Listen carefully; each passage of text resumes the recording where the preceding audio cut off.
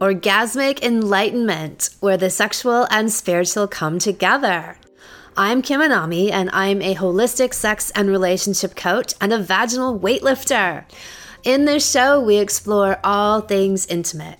I believe that our sexual energy is life force, creative energy, and we can use it to shape our worlds, strengthen our relationships, and self-actualize.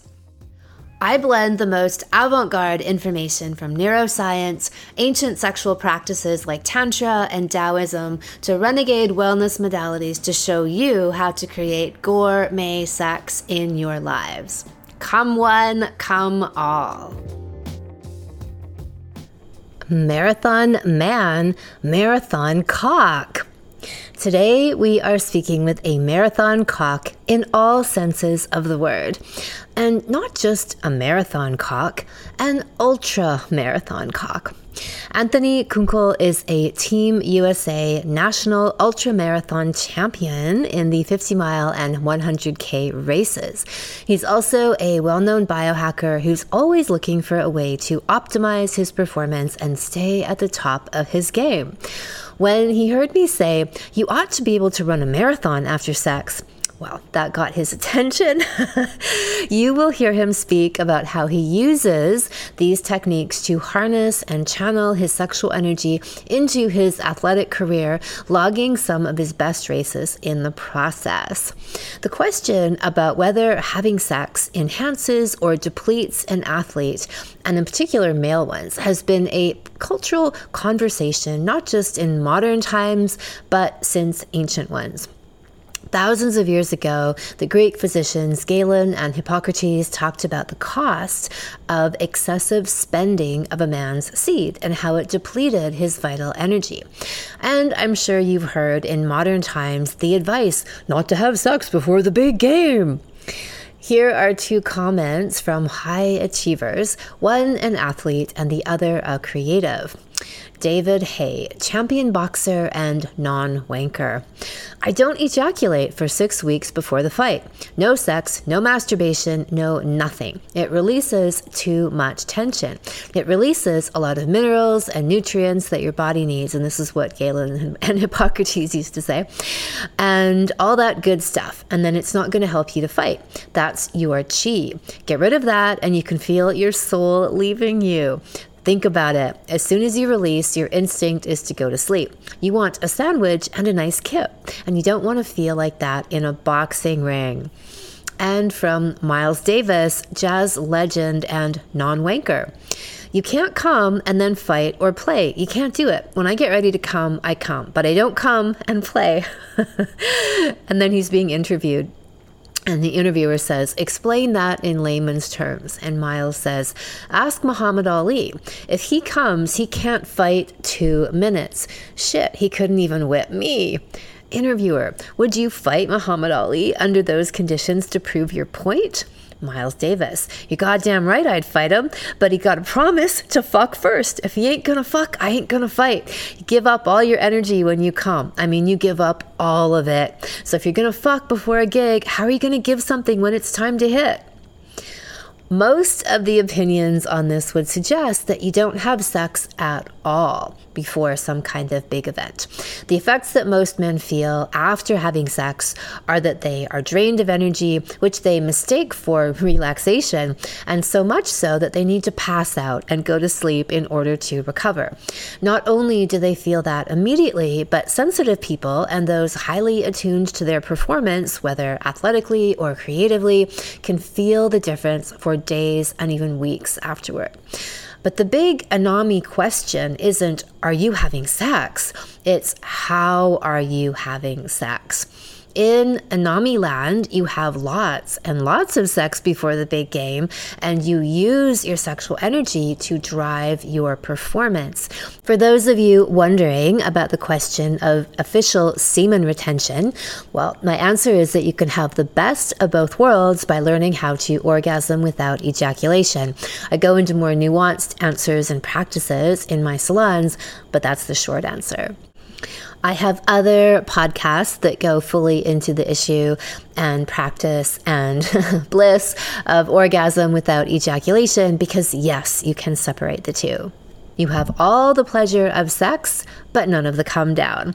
In fact, the opposite will happen. You will feel higher and more energized than ever.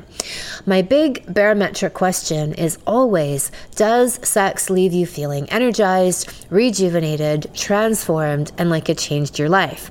And that you can run a marathon after? If yes, you're doing it right. If no, you're doing it wrong. And all that to say that the purpose of sexual energy is to be used as super fuel, procreative energy in your life, quantum leaping anything that you want to channel it into.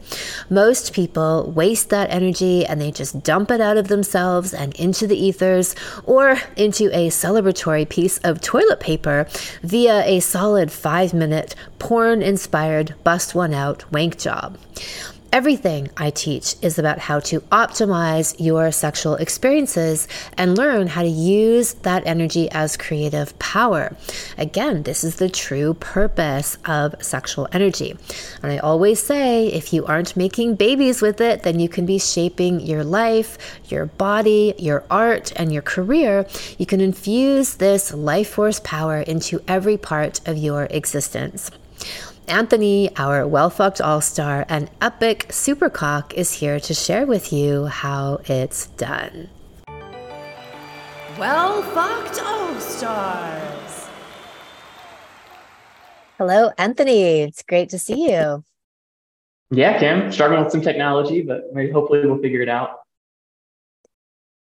So you tell a funny story where you came to my work, or one of the things that really enticed you into my work is a comment that I often make where I say that people, as a barometer of having good sex, ought to feel energized and rejuvenated. And I even make the comment, you ought to want to go to the gym or run a marathon. And since you run marathons, you were like, oh, this applies to me. So tell us about who you are, what you do, and what this work has done for you personally and as an elite athlete. Yeah, I mean, that's a massive question. I feel like I owe you a solid amount of my success. I've been able to represent Team USA under the International Olympic Committee abroad. And that was as a result of winning the 50-mile national championships and the 100-kilometer national championships. So we're talking about 6 to 7 hours of running, depending on just how fast you are for both of those. And yeah, so it kind of seemed to be speaking my language to talk about endurance and spirituality and kind of experiencing transcendence through getting deeper and deeper and deeper into something that is, I don't know, on its surface simple, or at least not discussed to the depths of in the Western world. And so I was kind of overwhelmed. I mean, initially I was underwhelmed with like sex, to be fair, because it was just kind of, it was shallow. It was like, oh, why does everybody make such a big deal about this? And I just didn't get it the way that most people, I don't know, get into what we call sex in the modern world. And I figured there had to be more, and trying to kind of like make heads or tails of a lot of the ancient wisdom on this didn't really meet me where I was. And then poof, I mean, quite a few years back, I came across your work and you were really kind of breaking it down Barney style for me. So we could all kind of understand these ideas of how do we generate this force, this life force, and tap into something. And that was also very speaking to my language of, if you don't want to run a marathon after sex, then you're doing it wrong. It's like, well, I would like to run a marathon before and after maybe. So this would be ideal. She's definitely speaking my language. So let's rage. I love it.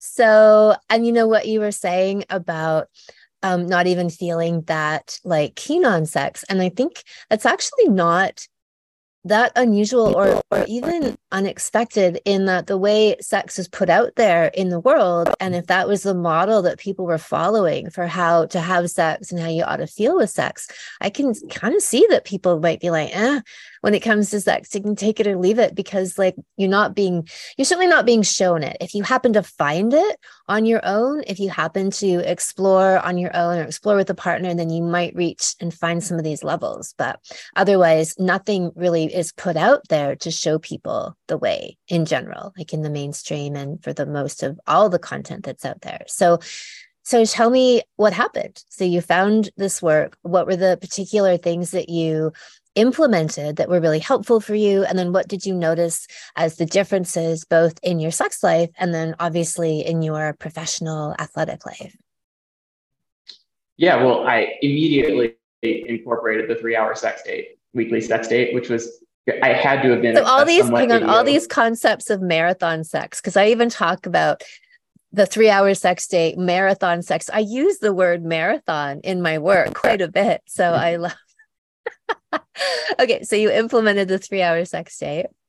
Yeah, I think that's a crazy amount of time for the average person, but I was coming at this with a kind of woo connected elite athlete's connection to my body, and I love being a body. Like I think a lot of people have a body and they kind of get to peace at having a body, but like I am a body. I love being a body. You know, I love being a human. I love being a man, and so that's kind of the world that I was coming from. So it was smooth. I mean, it was effortless. It obviously takes two to tango, but it was effortless for me to, at the time, a partner that I had just say, hey, this is something that we should give a serious glance at. And that was, this was a fellow elite athlete in her own realm. And so it was a pretty easy conversation to just say, we're not going to do the athlete thing and make this a competition. We're not going to wear watches in the bedroom or something, but like we're gonna set aside time and we're gonna commit to this, and we're gonna really dive in and see what we can do with all this. And so that was I would say it was an effortless transition for me to just kind of, I think the first time I really kept track of, okay, let's just make sure that we give this an honest try. It was like 90 minutes of really honest penetration going on. And it was just like not playing around. And it was incredibly profound. It was like, it was immediately, within, I don't know, it's kind of like you say, where you present it as a possibility and people immediately go home and it clicks. And we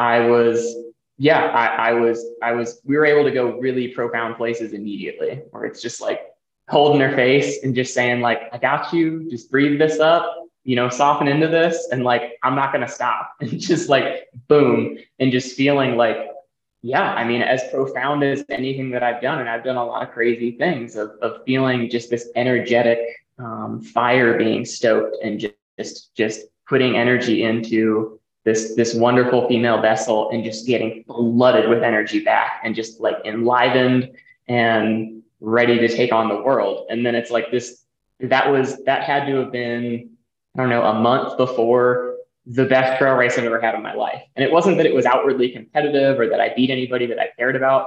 It was that I was careening off of switchbacks on Slick Rock in Moab, Utah, and like laughing and scrambling through the scree and just pushing and pushing and pushing and pushing, and like a sled dog, just give me more, more, more, more, more. And it was like I had cultivated this in the bedroom, right? So I had kind of clicked this joy that I already had and brought this truly orgasmic quality to it into that. And so I feel like the integration into my body, you just gave me permission to kind of integrate these disparate aspects of my humanity and put them together into something that I already love so much and might be disproportionately good at.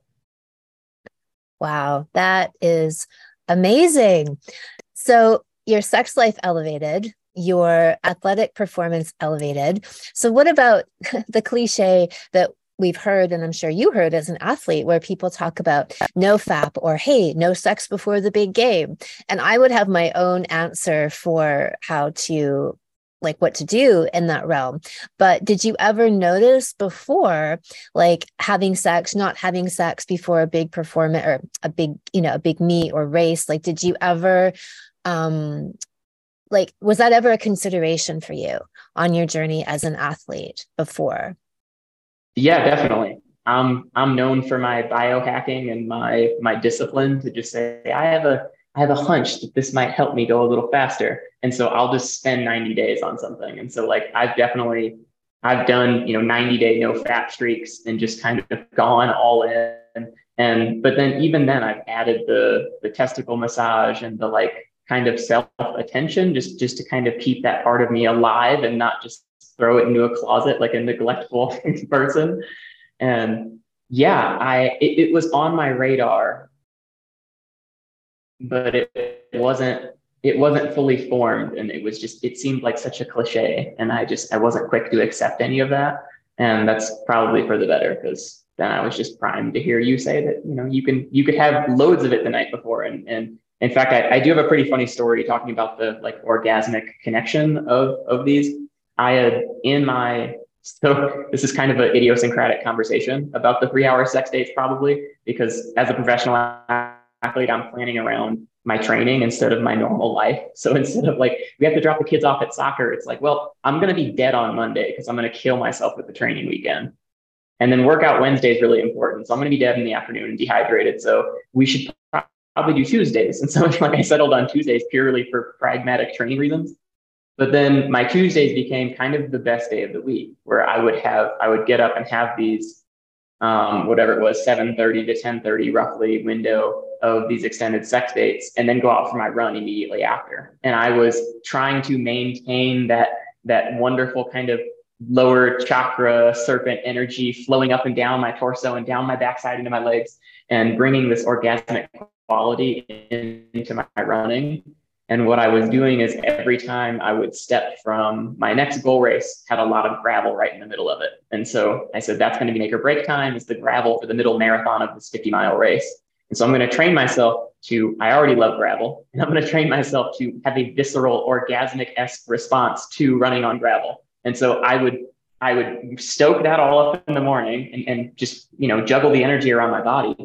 And then I would get all amped and I would drop from the pavement onto the gravel, and I would feel it go through my body. And then sure enough, on race day, boom, in my running log, where I tend to say, I had so many milligrams of caffeine and consumed this grams of carbohydrate in this form and all this nerdy stuff. Instead, I said, a prayer in a world without God, period. And that was the log for the note for one of America's most prestigious 50-mile races. I mean, the most prestigious 50-mile race in the world.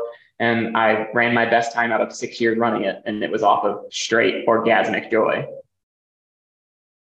Wow, that is so amazing. I love that you were speaking this testament to these practices and the power and the vitality, the regenerative energy that I'm always talking about, that is our sexual energy, when we can consciously tune into it and turn on with it. And consciously is the key, right? Like, you're actually, the way you just described that, thinking about how you're going to cultivate that energy and use that energy and channel it into something even very specific.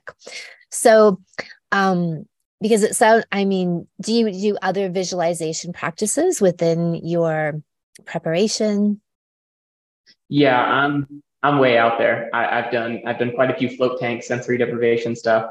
I've done day-long meditation retreats, nothing like 10-day or anything crazy. I've done plenty of 3-hour meditations to match the 3-hour sex dates.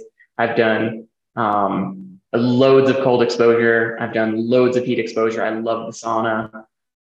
I love the infrared. And so it all really, once you start seeing it all as going into the same box, then you can start training as if it's all the same thing. And so, yeah, I think it very quickly becomes hard to even articulate where one thing separates and the other thing begins, because I'm bringing the same kind of curiosity and energy and cultivation into so many different things that I'm doing. But to answer your question, I'm doing a lot of different things, and I'm bringing that same type of attitude to them. Mm-hmm. So what else have you noticed in terms of really amplifying your focus on sexual energy and channeling that consciously into your life in general, and any other stories, athletically speaking, that you want to share? Oh man, I love athletic stories. Yeah, we love them too. Yeah, I think there was a funny little aside in an obstacle course racing media coverage, right, at a race where it was obstacle course running. So you're running and then you go through an obstacle and then you run again. And some of the obstacles are ice water and some of the obstacles are grip intensive and anywhere in between. And some of them are just mean for the sake of being mean. And I had packed this pair of black tights, short tights. And at some point I lost them and had to go with the gray ones and got dressed in the dark in the morning. And I roll up to the start line and like my junk is so visible that like the first thing that the media man said is, Anthony rolls up to the start line, dick swinging. And I was like, actually, yeah, why not? And so I was like, well, I hope I didn't offend anyone's children, but like they knew what they were getting into. I mean, I'm going in and out of ice water. I'm not flexing on anybody here. But yeah, that felt so apropos because I did have my qualifying event for that world champs was actually one of my more bizarre stories of I had really been diving into like testicle massage and time to kind of really internalize my own physicality. And that's something that I do for 20 hours a week as an athlete anyway. But then to add an extra 5 hours on top of that or so seemed ideal. And it just hit something in me. And so I had like a lengthy session the day before, and then I ran this amazing 6.5 hour race. Was super sore because I wasn't super ready for all the obstacles and just crushed. I mean, I think the next competitor was 2.5 hours behind. And like, that's a huge, huge difference. And then I went home, went to sleep, was sore, was chafed, whatever, and had a wet dream that night. And it's like, I'm 31 years old. Like that tells me that it's validated that I'm actually like swimming in this stuff and bringing this into my. I would love to hear your opinion on this, obviously, but that's what I took from it was that I'm bringing this kind of like full primal energy into this, and I'm big on that. That's kind of the guiding principle for a lot of my things is if you can tap into hunger and feasting and sex and fighting and flighting and everything in between, if you can tap into these primal things, they're much bigger, more expansive sources than playing with a supplement, right? Or making some slight tweak to your workouts or something. It's like that shit is peanuts. That is nothing. A couple of sets of quarter-mile repeats till you throw up, who cares? It's like if I can find bliss and joy and I can train myself to do it for hours and hours and hours, I'm gonna beat you at any race. It doesn't matter what it is. I love that. And I think you've touched on something that's so important. That's one thing that's turned me off and actually just kind of kept me away from the whole biohacking community is like supplement mania, device mania. Like to me, that's the opposite of actual biohacking. Like I know other people might focus on other things, but there's a huge amount of that, right? And I've just had a total aversion to it because I'm like, that's boring. Like I know it helps people to sell their products, but there's no real intelligence in that, right? And it's very like buying into like this study says this supplement, so I will like there's like the nothing primal about that. I love so much more what you're describing and implementing the sexual piece, like far and wide for all the decades I've been doing this work, in whatever realm, the piece, and even relationship counselors, right? Like people would come people omit the sexual piece. So people would come to me, couples, right? They're like, well, we went to this relationship therapist, but she said to us that she doesn't talk about sex. What the fuck are you talking about? Right? You've got to be kidding me. So, and then people talk, in all corners of now they are way, way, way more, they talking about sexuality and looking at sexuality, and every other person's a womb healer and a womb activator and whatever. But that is not, but in still in many ways, it's still a very taboo subject that people are petrified to talk about, right? So the way that you fully embraced it and integrated it and recognized it as, yes, a primal energy source, if not the energy source, it is the energy source that creates all life. And the big irony is that the brainwashing has been so effective that people have bought into all of these taboos and shame around their sexuality, that they have this power source literally at their own fingertips, but they have no idea how to use it. They've been so effectively brainwashed and traumatized that they're separated from something that lives in their own body, right? That they have the full channel to in their own body. So I love that you're doing the exact opposite of that and fully tuning into it and learning how to harness it in your activities and in your professional and like your athletic world. Yeah, that's something else I've resonated with what you talk about is I think if somebody could run like I could run, you're not going to run for president of the US if you could do what I could do. You're not going to fight somebody over breadcrumbs or screw somebody over if you have the liberation over your body. If you could meet God on a weekly basis, you're not going to worry about most of the shit that we're told we're supposed to worry about. And so that's very much the unfuckwithable vibe right there that I think everyone's after. So, without going into too much detail, what are some of the practices that you found are really essential for you? Like you mentioned 3 hour sex dates, you mentioned testicle massage. Is like conscious self-pleasuring part of that for you? Are you someone who does semen retention? Or do you do orgasm without ejaculation? Like, what are some of the things that are your go-to tools in terms of harvesting and channeling your sexual energy? I think I mentioned that I have done a 90-day streak before. I might do another one, I might not, but the 90-day kind of no fap, when you add that into the conscious, do I still have you? There we go. Little this body. But when you add that into the conscious whatever self or with a partner on top of that, it just makes so much more sense to me. I find that people talk about a flat line with no fap where you just don't have any interest in anything. And if you can kind of keep that spark while you're doing it, I think that's much better. And then So obviously, let me just like ask you, anybody, like, I think should. Yeah, for no fap, does that mean that you just are choosing not to ejaculate, or you're practicing orgasm without ejaculation? What does that mean for you?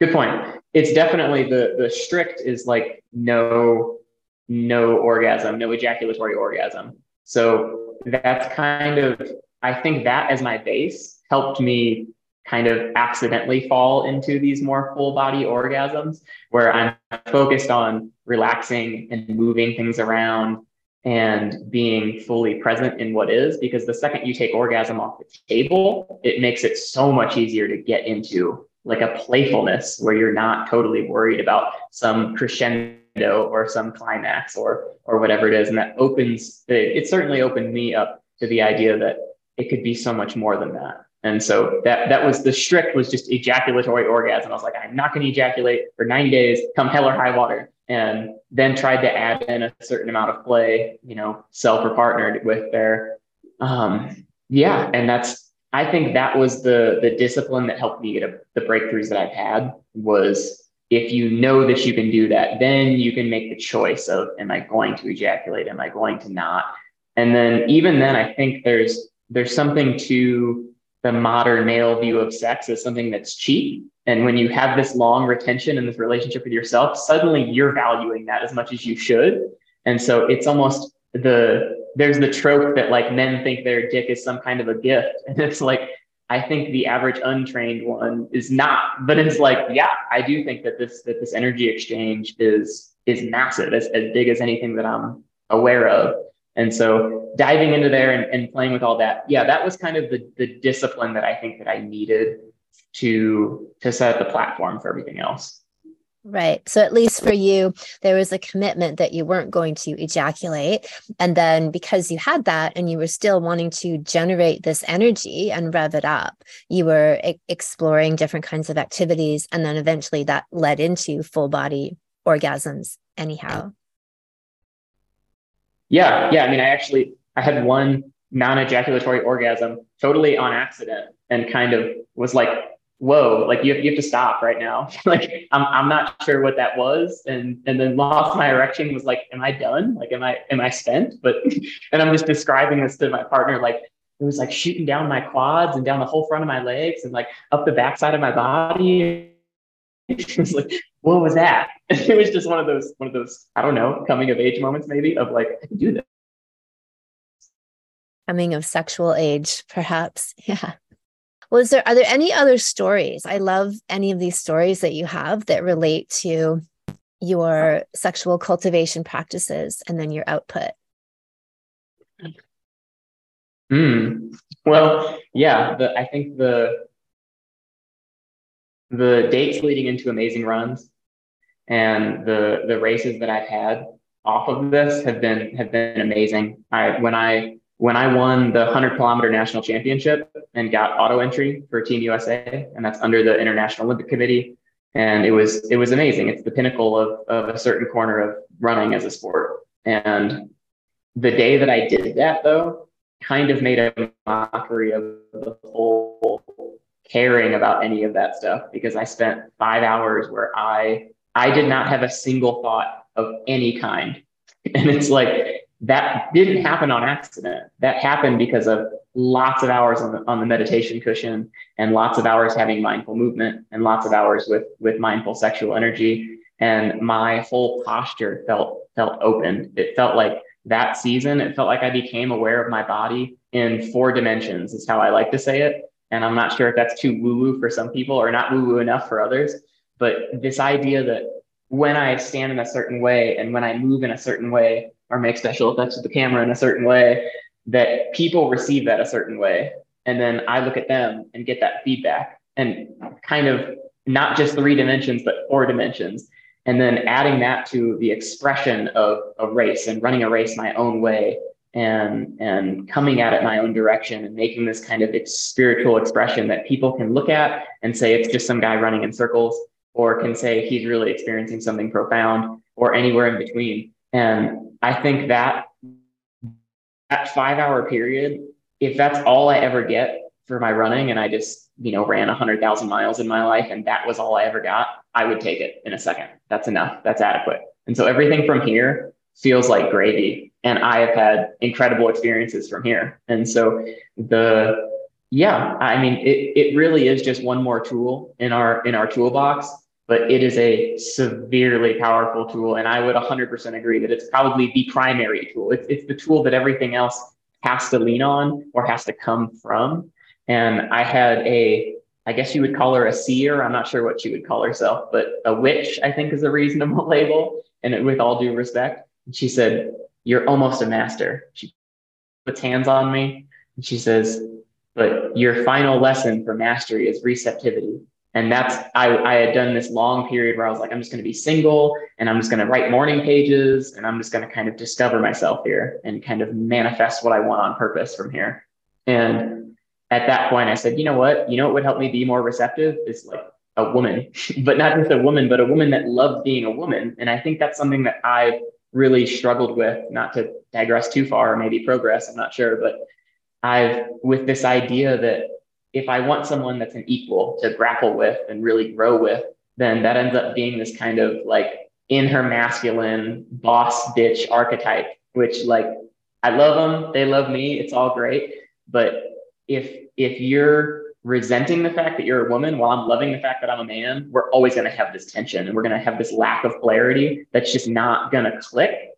And then, it's created these issues. And I've just been playing the wrong game, because for my whole life, nobody ever said, even as clearly as your beautiful podcast of like, here's how it is, here's polarity, this is what it looks like. It's like, boom, it's a light switch. And so I think kind of leaning into that for this next chapter of my life, I don't need somebody that's like outwardly successful. I need somebody that loves being a woman as much as I love being a man. And I wouldn't have found that out without your work. That would have taken me another decade to figure that out. And maybe that's elementary level and embarrassing that it took me this long, but it's a one-way street. We'll figure it out.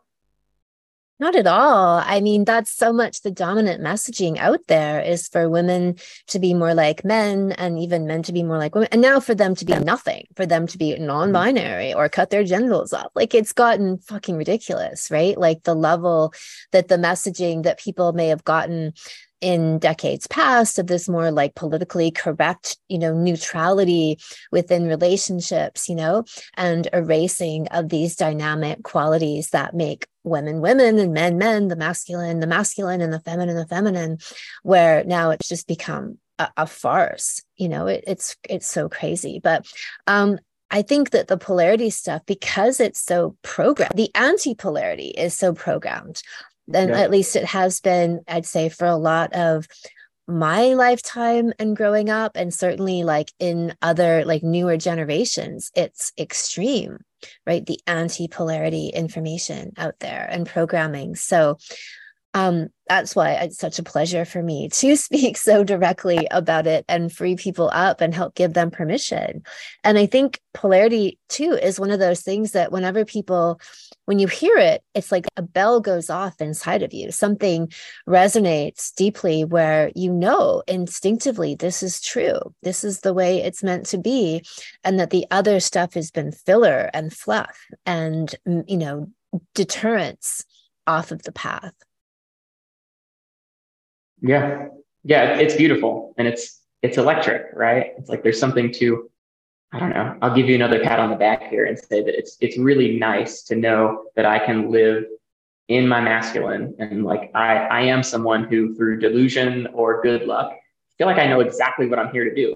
I'm here to run fast. I'm here to run free. I'm here to move the world with my feet, like actually put energy into Mother Nature here and into the planet and really like move and groove. And in my case, I'm fortunate that it's physical movement. It's simple. It's crossing time and space.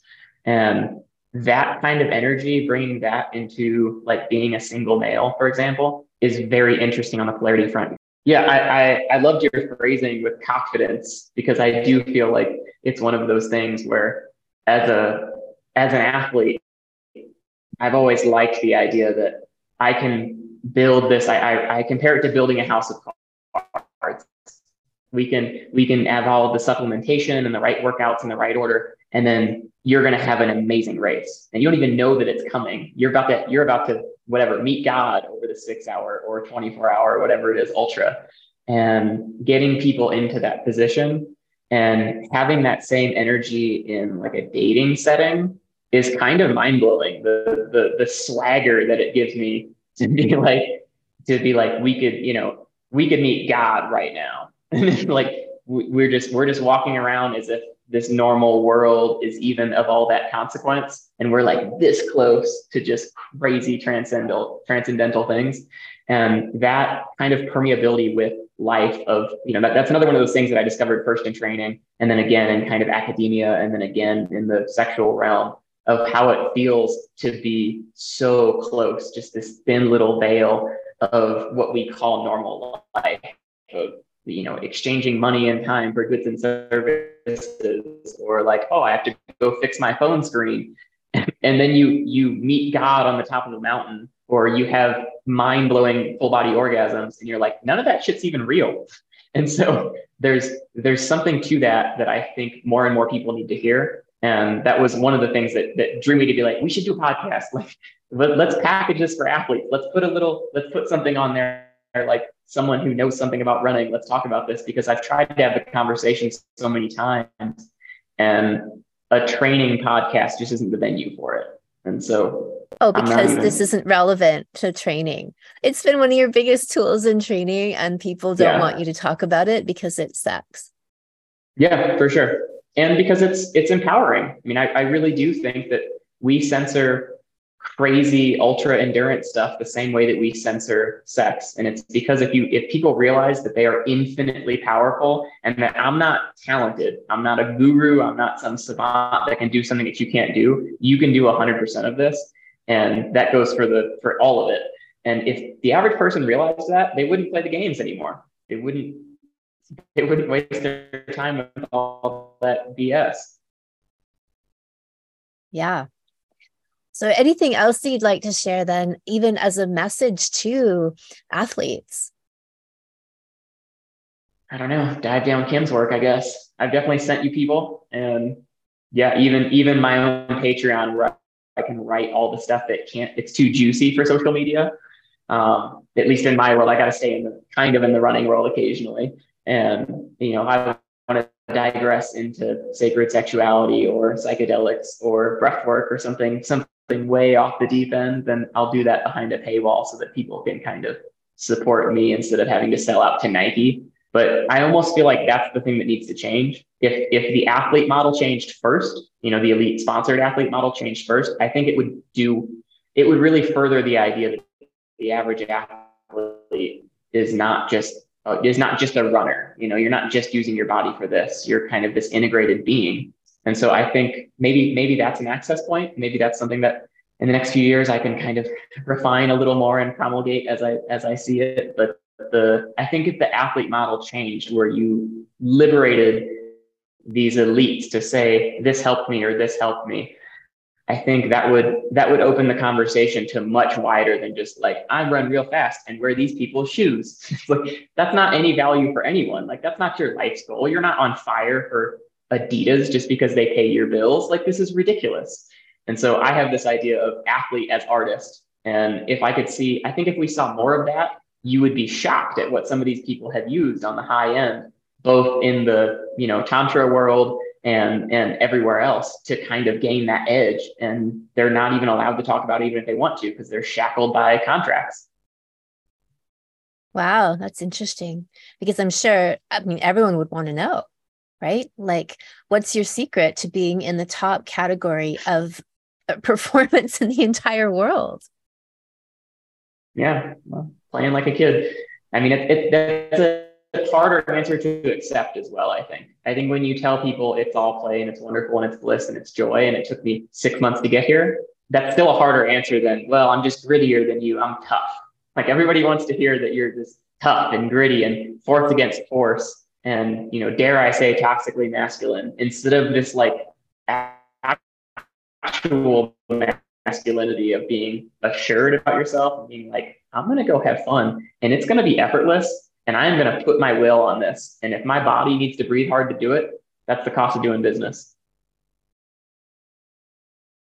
Excellent. So, apart from your athletic performance, which is huge and the main focus of this, what have you noticed the changes have been in you as a person, as a man? Like, what kind of other changes have shown up in your life through activating and really consciously harnessing more of your sexual energy? I think that certainty about that liberation of, again, we're living in this world where we don't want men to be men and we don't want women to be women. But I kind of think that women are this beautiful, empowered, like, it's nature, right? Like, that's as nature gets. That's the nature and natural selection for humans. And so having that certainty in the kind of polarity and sexual realm definitely leaks out into everything else and colors everything else with this level of confidence of, I can get anything done that I want to get done.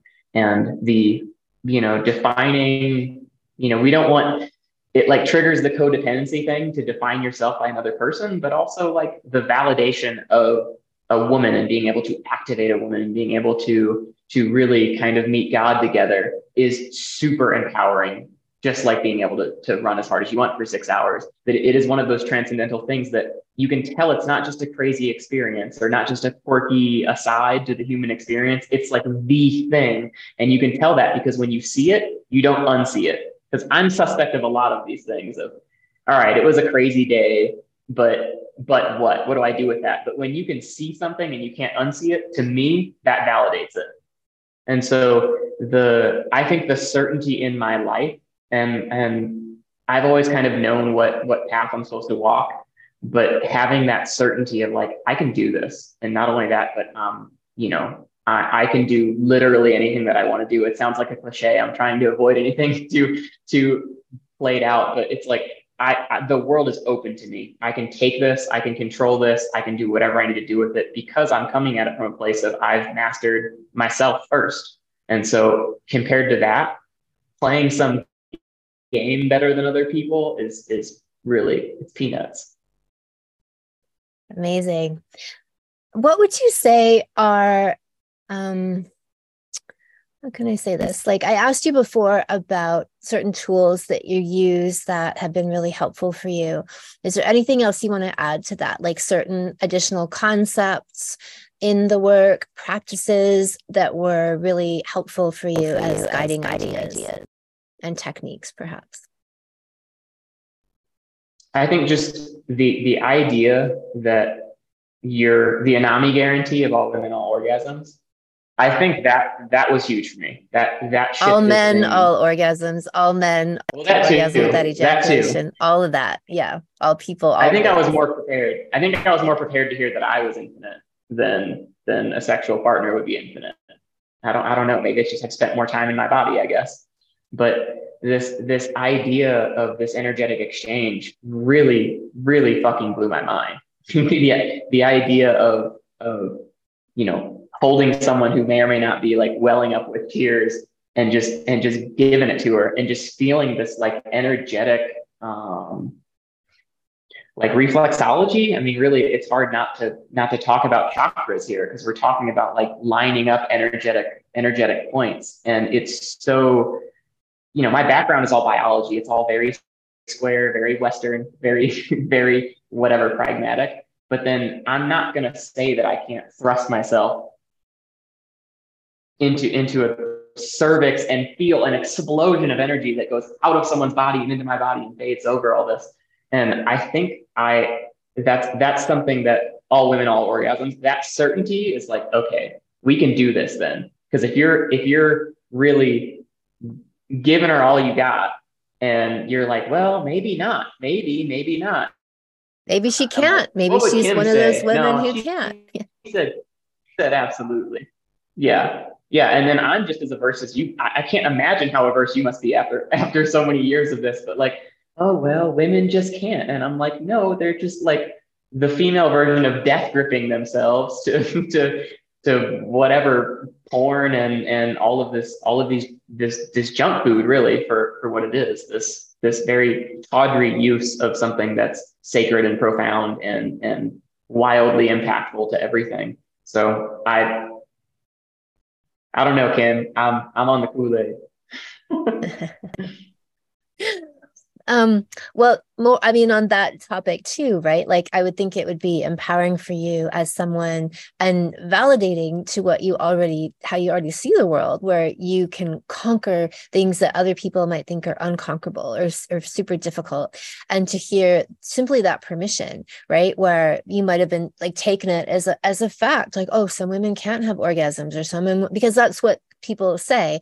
And that's become more of a popular chorus these days in these times when there's this whole like pat people on the head and we have to feel sorry for the people who can't do this or that, rather than empowering them and telling them everyone can. We used to do that like decades ago. That was what America was actually famous for, right? It's like anyone can work hard and achieve any goal. And that's completely gone out the window.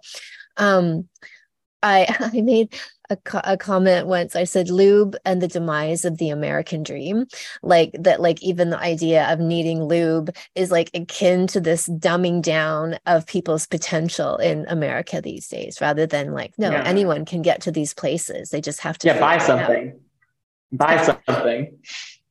So I love that was a permission giver for you, that then, that's possible for all women to get to these places, and that you just have to hold them. Well, there's a number of things to do to get them there, but holding them through it and having that that certainty is huge.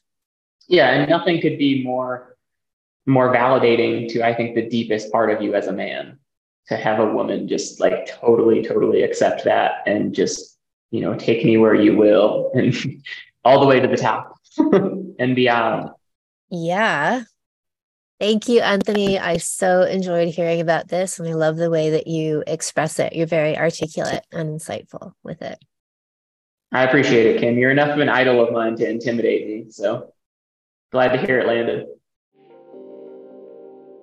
Wow. So this has been one of my favorite interviews. I love hearing how people are using their sexual energy to up-level their lives.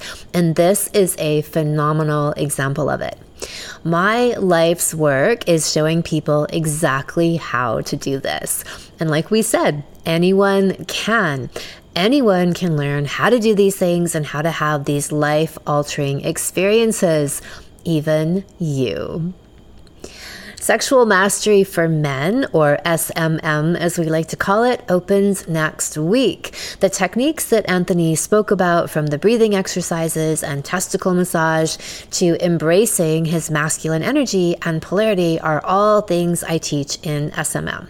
In my signature 8-week online salon for men, we cover superstar stamina to go the distance, breathing techniques to help you last as long as you want, practices to channel your sexual energy into anything and everything from sports to business to creativity, testicle massage for boosting testosterone, techniques for bringing her to G-spot, squirting, and cervical orgasms that not only feed her, but also you, and how to occupy your uber masculine energy in bed and in life, and so much more. The salon opens for registration next week, In the meantime, you can sign up for my 7 Days to Supercock series. Go to kimanami.com, click on Sexual Savant Salons, and then on Sexual Mastery for Men. Thank you so much for listening. If you haven't already, subscribe and also leave a review. And send someone else the gift of a healthy libido and an off-the-charts love life by sharing this episode with them. We'll be back next week, and in the meantime, many happy orgasms.